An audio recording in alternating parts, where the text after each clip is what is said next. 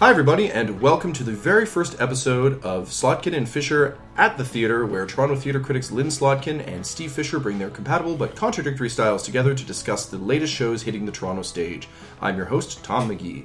Now, for this show, what we're basically going to do is both of our critics have seen a number of shows and are going to discuss what they thought, and the hope is to create some great critical discourse about the various things hitting our stage today.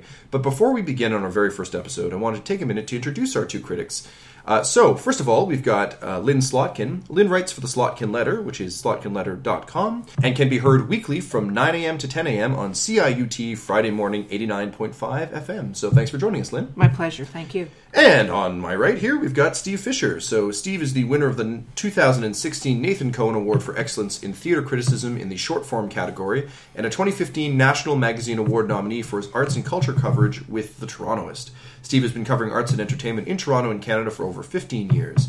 He is the top all-time contributor at Torontoist, having written more than 1,200 posts in various capacities, including contributing editor, listings editor, and urban planner.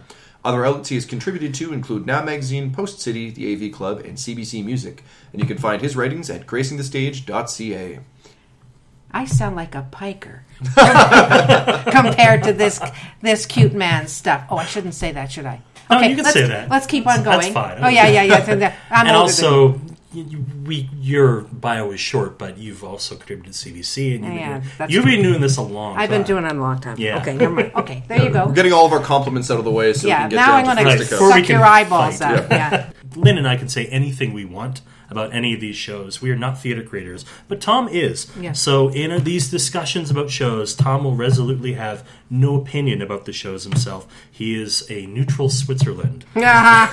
Excuse me. Before we get into it, I'd like to throw a special thank you out to our sponsor, Brick and Mortar Toronto, and you'll be hearing about them a little later on in the podcast. So, for our very first episode, what we wanted to do was cover the Next Stage Festival, which is running right now here in Toronto. 10 shows running for 2 weeks in some of the coldest months of the year, but in one of the warmest theaters in the city. So that's always good news. So to kick things off, we're going to break this down into talking about the shows that happen in the Factory Studio. We're going to talk about the Antechamber shows next, and then finally the main stage shows. So to kick things off, the way this is going to work is we're going to have 5 minutes for our critics to give a brief summary of what they thought of the piece, and then have a brief discussion. So thank you so much for joining us, and off we go. So for our very first play, we are going to be discussing the Herald Experience. So Lynn, why don't you kick us off? Kicking off is apt. I hated this piece. Right. It started off with Rob Baker, one of the ensemble members of this improv group, explaining that there is a little-known secret in improvisation called the Herald Experience. And he's talking about this little secret thing, and then does not go and explain exactly what that is to people like me who are not devotees of improv. We have people going in the company, coming into the audience and chatting them up and asking for information about their lives, etc. And from that information, they all converge on stage, all 11 of them or 10 of them, depending on what night you went. Mm-hmm. And they then have their first skit, which in my case was about touching. Not physical, but in the sense of something was touching, etc. So they then go and do various prepared skits, it seems to me. They go from subject to subject to subject. We talk about rabid raccoons. We talk about a long-lost father who returns home. We talk about all sorts of things. I found it witheringly, deadly unfunny. The only people who seemed to have a good time here were the people behind me, who I think might have been related to the 10 or 11 people on stage. And the other group that was having a fantastic time was the cast. It was not funny. It was not inventive. It seemed labored. And it was, God forgive me, deadly, life-shortening. I hated it. Okay. So, next. Steve, right. What were your thoughts? So this was the show I was most excited to talk about with Lynn, because she is not a devotee of improv. I see a lot of it. I have a lot of training in improv myself. and I was wondering if this would be the show that would make her a devotee. That's obviously not been the case, and we did see the same show. We saw their first show, and I think I knew at the end of it that this was not going to be one you liked. So about the Herald, none of it is prepared. So everything that we saw that day was supposed to have been generated from the suggestions got from the audience. So every time you see the show, it is going to be different. So the quality of the show is going to depend on the experience of the improvisers and the amount of rehearsal that they've had, not of specific prepared scenes, but working together as a collective. And this is a new company, the Assembly Theatre, and this is their first big show outside of their own shows that they produced at various venues around town. And Lynn hated it. I did not hate it, but I did think that it was, as improv shows go, mediocre. It was not necessarily the best introduction to a theater audience to how good improv can be. There were some great performers. I really liked Rob Baker and Matt Folliot's scene together, the first scene that kicked off. Again, none of that was prepared. It was all improvised off the top of their heads.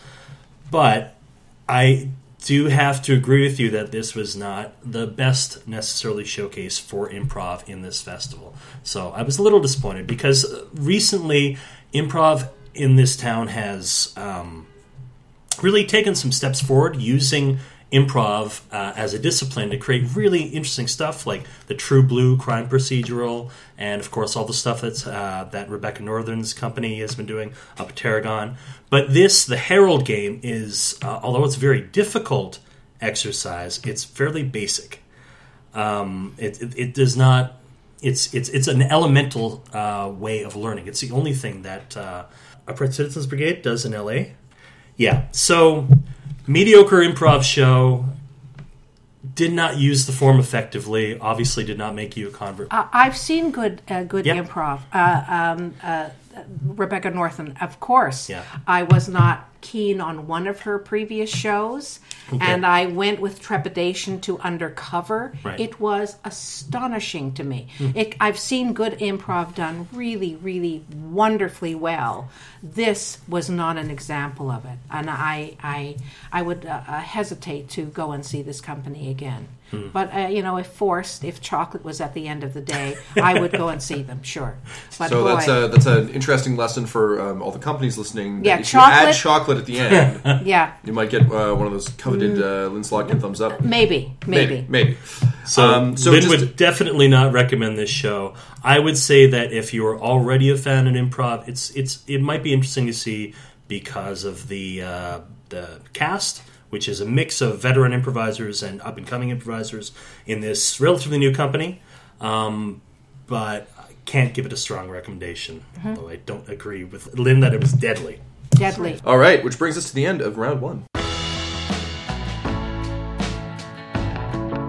All right, so here we go with round two, where we'll be discussing Good Morning Viet Mom by the Soaring Skies Collective in association with Cahoots Theatre. So, Steve, why don't you tell us your thoughts? Sure. So this is Franco Nguyen's one-man show about his relationship with his mother. It originally debuted at the Fringe last summer as Soaring into Liquid Skies, which is a beautiful, evocative title, and I missed that title. But this title is more accurate because the show is all about his relationship with his mother, and the fact that he's grown up in Canada with very little contact with his relatives. And the show is prompted by he and his mother taking a series of trips over the last few years to Vietnam and meeting the extended family, and him realizing the difficulty that his mother has had in raising him as an immigrant with no familiar support. It's a great show. It's Franco is a stand-up. He primarily, that's his background, and he's a very good stand-up. I've seen him do stand-up. For this show, he worked with Cahoots Theatre and director Byron Abelos, and they really put together this great show that utilizes Franco's strengths, but also delves into the more upsetting, tragic, or moving parts of Franco's life story, essentially. And Franco is also a filmmaker. He studied film, so there's a series of film projections from his trips to Vietnam, meeting his family, most of whom for the first time. And I also thought those were very, very moving and effective. It's a great show. The audience gave it a standing ovation when I saw it, and I think I agree with them. And Lynn, what did you think? I loved it. Yep. I think he's so talented and he's so charming that he wins you over. He wins you over with the first line, which is, "I'm not Chinese." So he addresses our ignorance. I'm not going to... prejudice, maybe. And he says that several times. "I'm not Chinese. I'm Vietnamese." And so he makes us think, what is the difference? Maybe I should be more sensitive to that. He talks about how to pronounce his name. He shows the various ways of mispronouncing it. So he presses all of our buttons of our insensitivity to other cultures. And he does it with charm and grace and generosity and open-heartedness. And that same open-heartedness follows in the story. He's aggravated about having to be the translator for his mother. He's embarrassed that he's still living at home at 28 or 30. And we watch him go on a journey as he goes to Vietnam and visits his family, and as he sort of reconnects with his absent father, and as he relearns who his mother is and what she had to contend with, and how he has gone from being embarrassed in the beginning and how he's now proud of the fact that I'm 28, I'm 30, whatever, I'm 30 years old and I live at home. And it's said with a new confidence, a new pride, and certainly a lot of respect for his mother, which I don't think was ever in question. I love that show a lot. I want to see this kid again. Yeah. And Steve, so you mentioned the original Fringe run. Did you see it then? I did not. Lynn, did you see it in a No, I'm never here for the Fringe. Okay, gotcha. Never here. Because it's always interesting, of course, to see how, particularly when a Next Stage show, because for those of you who don't know, Next Stage will allow anyone who's had a show in the Fringe to apply, but they don't have to necessarily apply with the show they did at the Fringe Festival. Mm-hmm. Right. So often you'll see new works by familiar Fringe performers, but I'm always curious about shows that have taken that next step. Yeah. And from the sounds of things, very positively, since both of you had such a positive reaction to it. Yeah. Mm-hmm. I'll admit, I was watching the show for a reference to Soaring Through Liquid Skies, and there wasn't anything, save perhaps some of the video footage that he shot in Vietnam. So if you're listening, Franco and Byron, I'd love to hear about where that reference came from and if that reference was cut from this version of the show. Mm-hmm. Well, I mean, honestly, having questions that positive and then wanting to dive deeper, always a great sign after a show. So fantastic. That is Good Morning Vietnam. All right, so next up we have Birthday Balloon by Mozzie May Productions. Lynn, what did you think? I loved it. I got to stop saying that. I really was intrigued by the story. The story is written by Steve Cochran. It's about a couple, David and Millie, who are married. Their marriage is on the rocks. It's really tricky. Dave has left Newfoundland, where they both live, and he's gone to Fort McMurray to make a lot of money because he has to tend to his family. But when he was away, he began keeping company with another woman, and he now wants to leave the marriage, and Millie is in despair about this.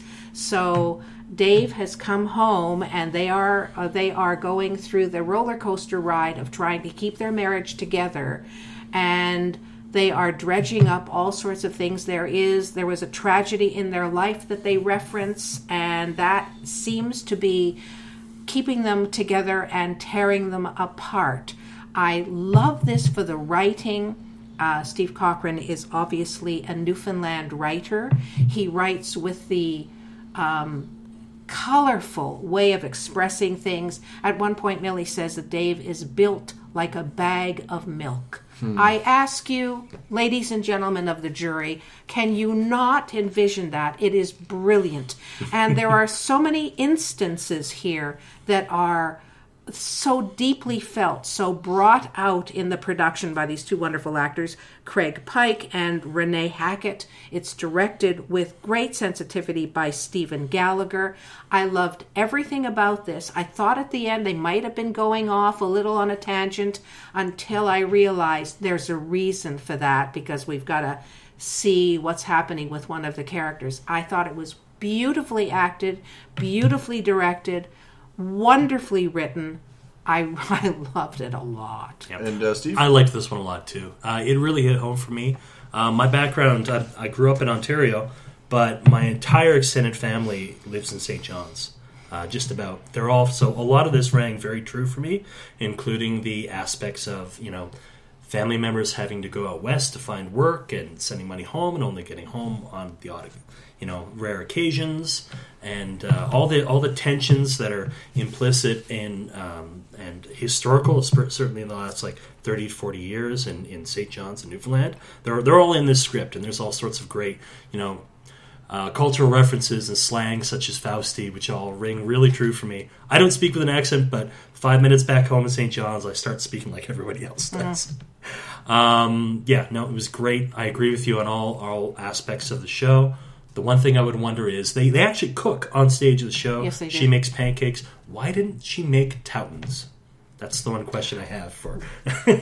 What is that? Does it have a smell? Yes. Well, they can't do that because I spoke to Steve Gallagher, Yeah. and he said they wanted to do bacon. They can't do that. If there is any kind of smell that would linger in that theater for the next company, you can't do it. Oh, okay. So pancakes was it. I guess so. Yeah. Yeah. Toutons, Well, they're sort of thicker and Well, it makes sense too, they're because local delicacies. they also evoke the same sorts of senses other than smell. You get the sizzle, you get That's the right. pouring, you get the beating of the pancake mix. Yeah. So you still get all of that sort of tactile stuff without the bacon smell or hot grease. True. Yeah. True. I maybe the answer, and I may answer my question is they didn't make toutons because no one in the audience, unless they were Newfoundlanders, would know what she was making. Well, So exactly. in the same way that you can win Lynn over with chocolate, apparently, if Yes. you give Steve Toutons, Toutons. yeah. Yeah. you can get yourself some coverage. All right, Fine. thank you very much. Got it. That was Birthday Balloon. Today's episode is brought to you by Brick and Mortar. Brick and Mortar Toronto began in 2012 with the aim to provide clean, beautiful, and affordable creative space to artists, regardless of their experience level or financial situation. Co-founded by local actors and producers Casey Dunn and Vicky Villanosi, Brick and Mortar currently runs 4 studios across 3 locations spread across downtown Toronto. You can book space at The Attic, The Box, or The Commons for as low as $17 an hour. To book your space or to learn more, visit www.brickandmortartoronto.com. Thanks, Brick and Mortar. You guys are awesome. All right, so next up we have Moonlight After Midnight by Concrete Drops Theater. Steve, what did you think? So this is a great show. I think it's a fascinating show based on its construction.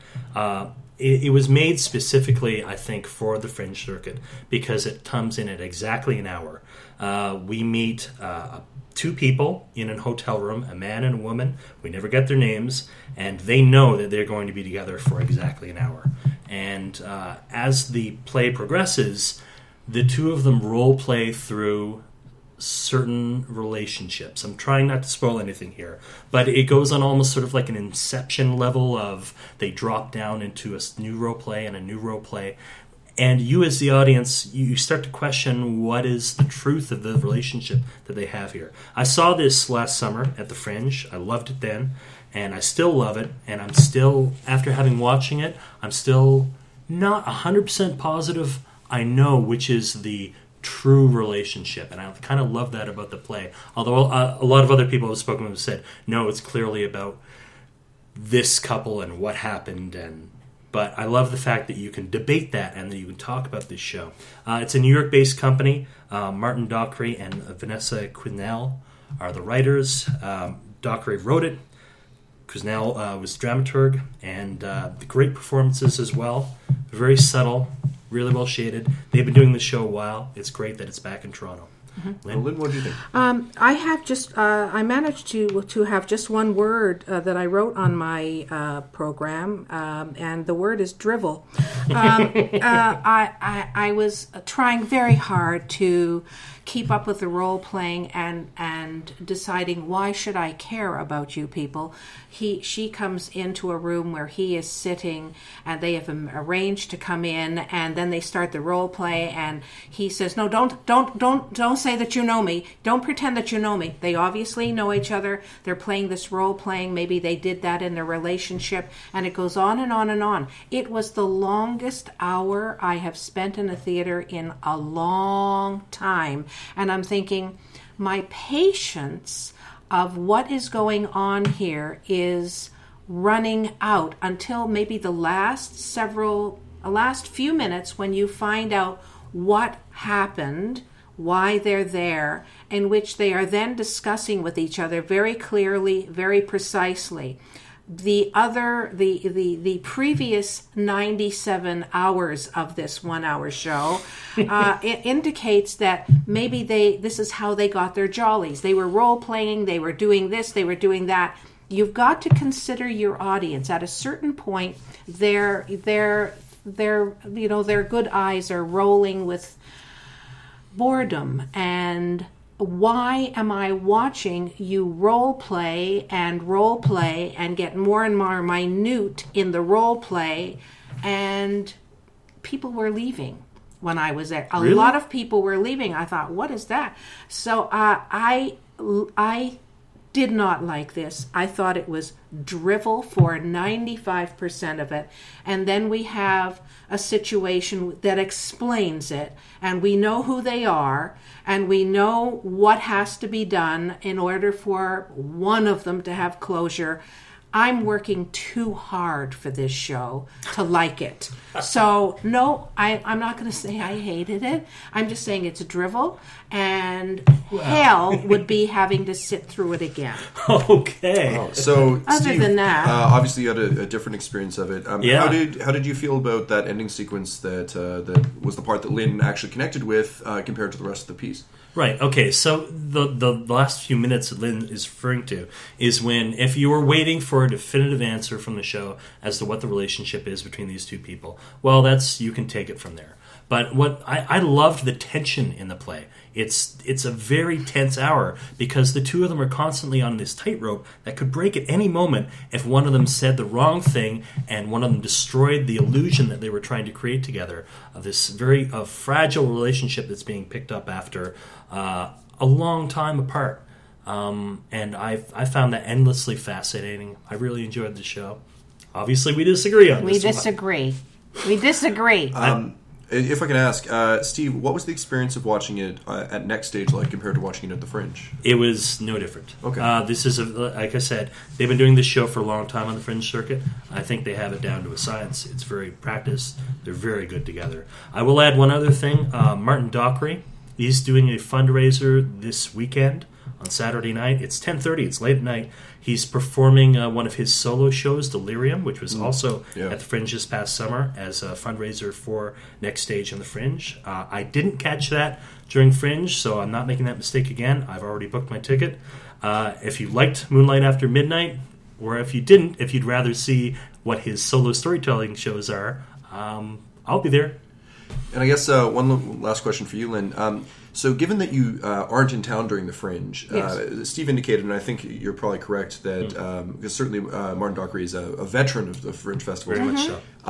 Do you find that Fringe tone or that Fringe structure in any way impedes your enjoyment of it as a piece outside of the Fringe? No, not at all. There are as we've seen here, there are all sorts of shows that I like, regardless of whether it's a Fringe show or not. I expect every show to be finished and done and sure taken to the next stage, which is what this is, but I want to see some hint as to why this would be in the Next Stage festival. Fringe I can cope with. You take it or leave it. You're lucky or you're not lucky. It's the same thing I would say for SummerWorks, but no.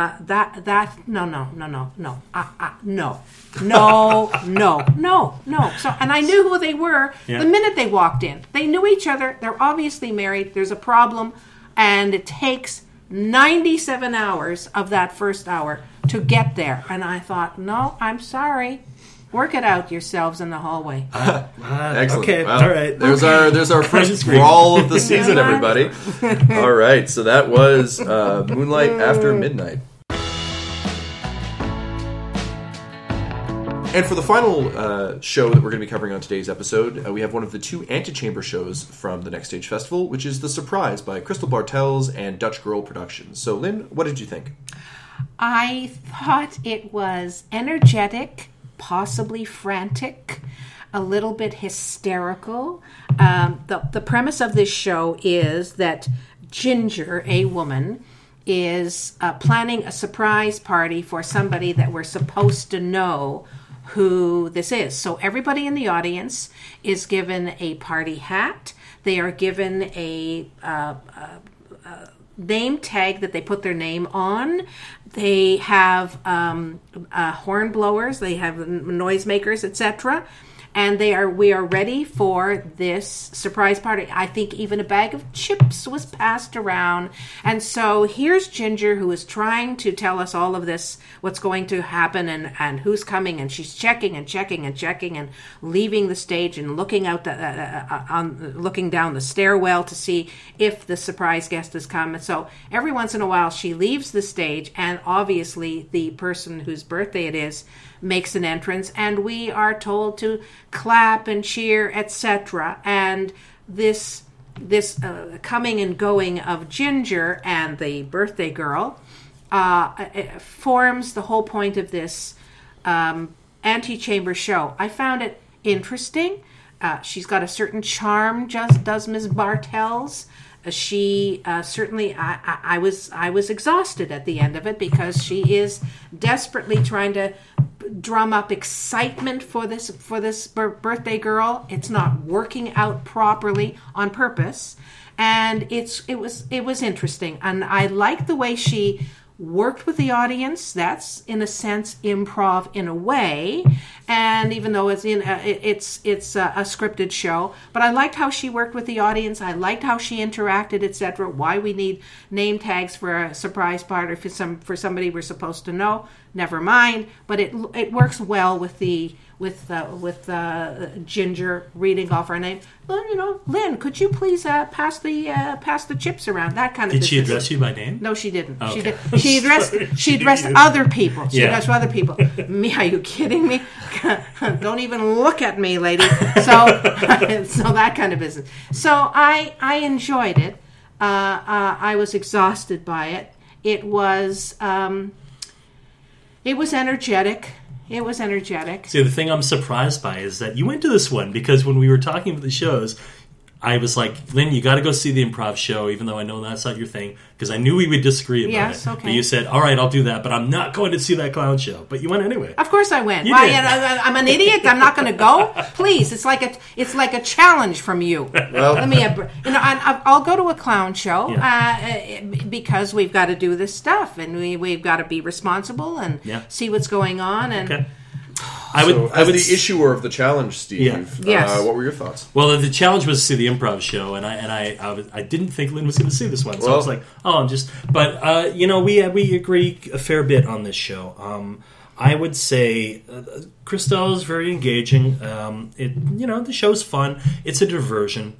If you have time between two other Next Stage shows and you're not doing anything other than hang around the tent, I think you should go see it. Yeah, it's fun. But I would not, as I said, it's a diversion. This little surprise party you get to participate in, and it's a kind of a fun experience. But I would not have gone out of my way to recommend someone go to the festival just to see this show. It's a nice little add-on experience. Okay, great. So that is The Surprise. So that brings us to the end of part 1 of our Next Stage Theatre Festival coverage. So thanks very much for joining us. Part 2 is out now, so if you're thinking of going to see Next Stage, or you just want to hear more of our two great critics debating, feel free to go check that out on iTunes right now. So thanks once again for joining us. I've been Tom McGee, your host. Here with me as always, Lynn Slotkin. You can find her at theslotkinladder.com. Or you can hear her weekly from 9 to 10 on CIUT Friday morning, 89.5 FM. And, of course, our other critic is Steve Fisher. You can catch his piece on comedy picks for the winter season coming up soon in Now Magazine. You can also find him at gracingthestage.ca and at various karaoke bars throughout the city. So, once again, many thanks to Brick and Mortar and to you for listening. So, for more information, check out either Slotkin Letter or Gracing the Stage. Once again, I've been Tom McGee. And if you enjoyed the episode, please give us a like or a review on iTunes. That really helps us a lot. And thanks so much for listening. We'll catch you soon. This has been Slotkin and Fisher at the Theatre. Today's episode was hosted, produced, and edited by me, Tom McGee, a Wallhappen Media production. Find out more at wallhappen.ca. Thanks for listening.